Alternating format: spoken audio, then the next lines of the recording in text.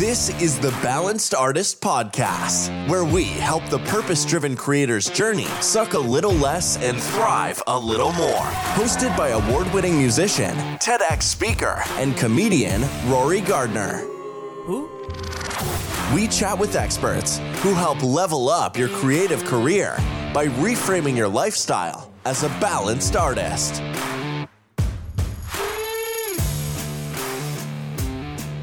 Hello and welcome back to the Balanced Artist Podcast, our first episode of 2022. How was your year? Was it a good one? Was 2021 all you would hoped it would be and more? Well, if it wasn't, there's probably a few things that we can do to improve your productivity. So let's start the year off right, and I'll share with you the 5 things that I plan to do this year to make myself more productive.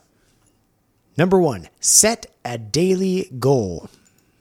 If you're anything like me, your to-do list is way too long. Like literally 20 things I have to do by the end of the day, or else I'll feel like a failure. Usually it's 1 or 2 big things, and then the rest of them are just small things. And like anyone else, I always tackle the small, easy ones first because it feels good to knock things off the list. But as we know, it's probably better if we just kick that big thing off the list and then focus on the smaller ones after, because they're probably easier to execute and we will feel like less of a disaster once we finish that big one. I had mentioned a few episodes ago, eat that frog. It's like an old saying where if it's like the first thing you do each morning is eat a live frog, then you'll have the satisfaction of knowing that you're done with the worst thing you'll have to do all day. And that's a book by Brian Tracy. I don't know if he's actually eating the frogs. God only knows. That gross, right? But for him, eating that frog is a metaphor for tracking your most challenging task, but also the one that can have the greatest positive impact on your life. I often get to the end of the day and then I haven't accomplished the big one, but I've knocked down the 19 small ones that I have to do. And although I feel like I accomplished something, I really didn't accomplish a whole heck of a lot because I still have that big thing to do the next day. And then I'll probably push that off to the Wednesday or the Thursday. And then the weekend comes and you're like, oh my God, what a brutal week. I didn't do anything. Anyway, that's how I'm hard on myself. So that's, maybe you're different, but that's my story, and let's move on to number 2, removing distractions. My attention gets taken away. It's so easy to distract me and get my attention just taken. I'm one of those people who just love shiny things, right? So if I have a ping or something pops up or a sound occurs, my attention is taken away. Like as a creative person, we love flow state, right? It takes about 20 minutes to get into our flow state, and that's a long commitment. Like it takes 20 minutes to get into that perfect rhythm where just ideas are coming and you're being completely creative. And if you get distracted, now you have another 20 minutes where you get back into that, I'm going to say flow state again, into that rhythm of where all your best ideas come from. So if we can avoid distractions and just really hammer out that deep focus, then we could probably create our best kind of work. Well, how do you do that? For me, I had to put my cell phone in a completely different room because I'm addicted to it. And if it goes off or makes a sound or anything, I'm going to grab it. It's even habitual. Even if it's not making a sound, I'll grab it out of habit. If it's in my sight, I will grab it. So I put my phone in the other room. I don't do this, but I've heard some people do this where they literally, they turn the Wi-Fi off, you know what I mean? Like on their computer, on their laptop, so that you're not, you know that you can't check your email or anything. You can't go to a website. You can't open new tabs. You have to finish whatever it is you're doing. Hopefully it's not internet related, but just by being disconnected from anything related to the web is a big hand. Does that mean it was easier to focus before the internet? Like back in were people just working away in the 80s and then oh my God, I really got to check the encyclopedia really bad. I don't know. Anyway, I don't remember. I was a kid back then. Let's move on. Maybe you just need to isolate in a room, like solitary confinement. Just go and do your thing. And then when you're done, come up for air and there you go. If you have children, remember homeschooling when we had to do that during this whole lockdown?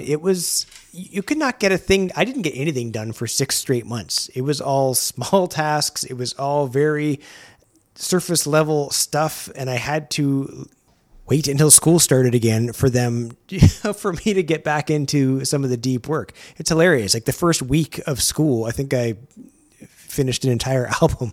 I could be exaggerating, but listen, I've heard of authors who literally have to leave their family for a week or two. They just go rent a hotel room for a week and just finish their book. That's all they do for 10, 12 straight hours a day is just work, and then they come back and be a family again. But to each their own. Number 3, work in short bursts.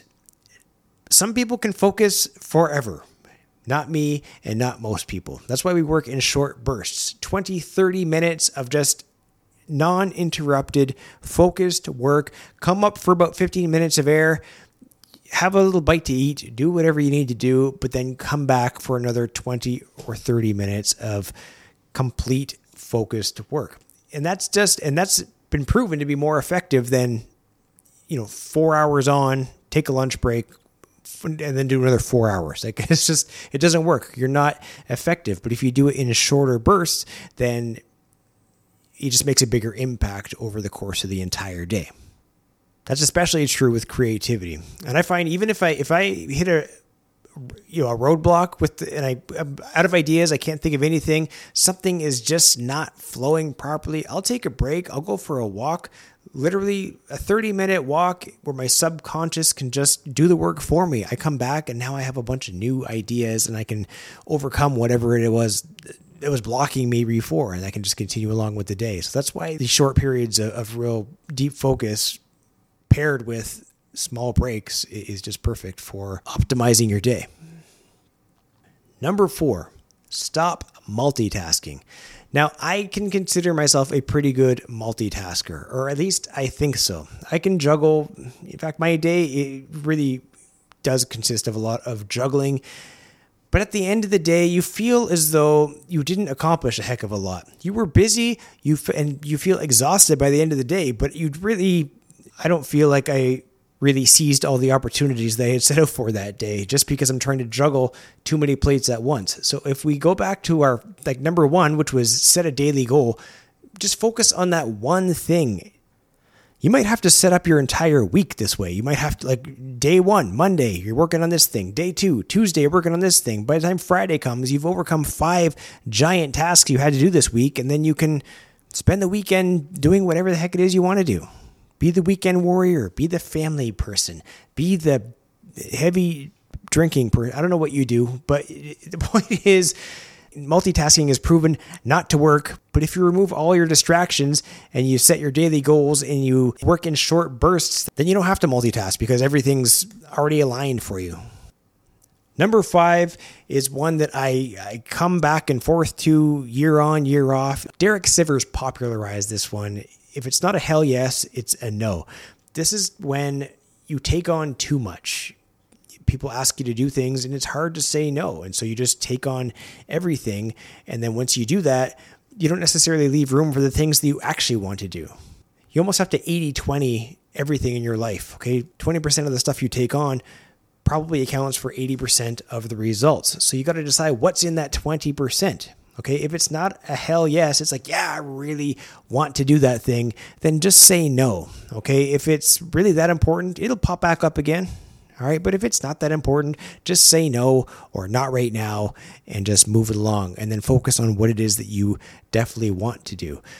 Now, at the early stages of your career, say yes to everything, literally everything, because we're desperate and we need things. We need to gain experience. But once you get to a point where it's just way too busy and people realize that you're uber talented, they want to take advantage of all your talents and creativity, you're going to have to start saying no. It feels weird and you feel bad almost like saying no to things because there was a point in your life when you'd have to say yes because you just wanted anything.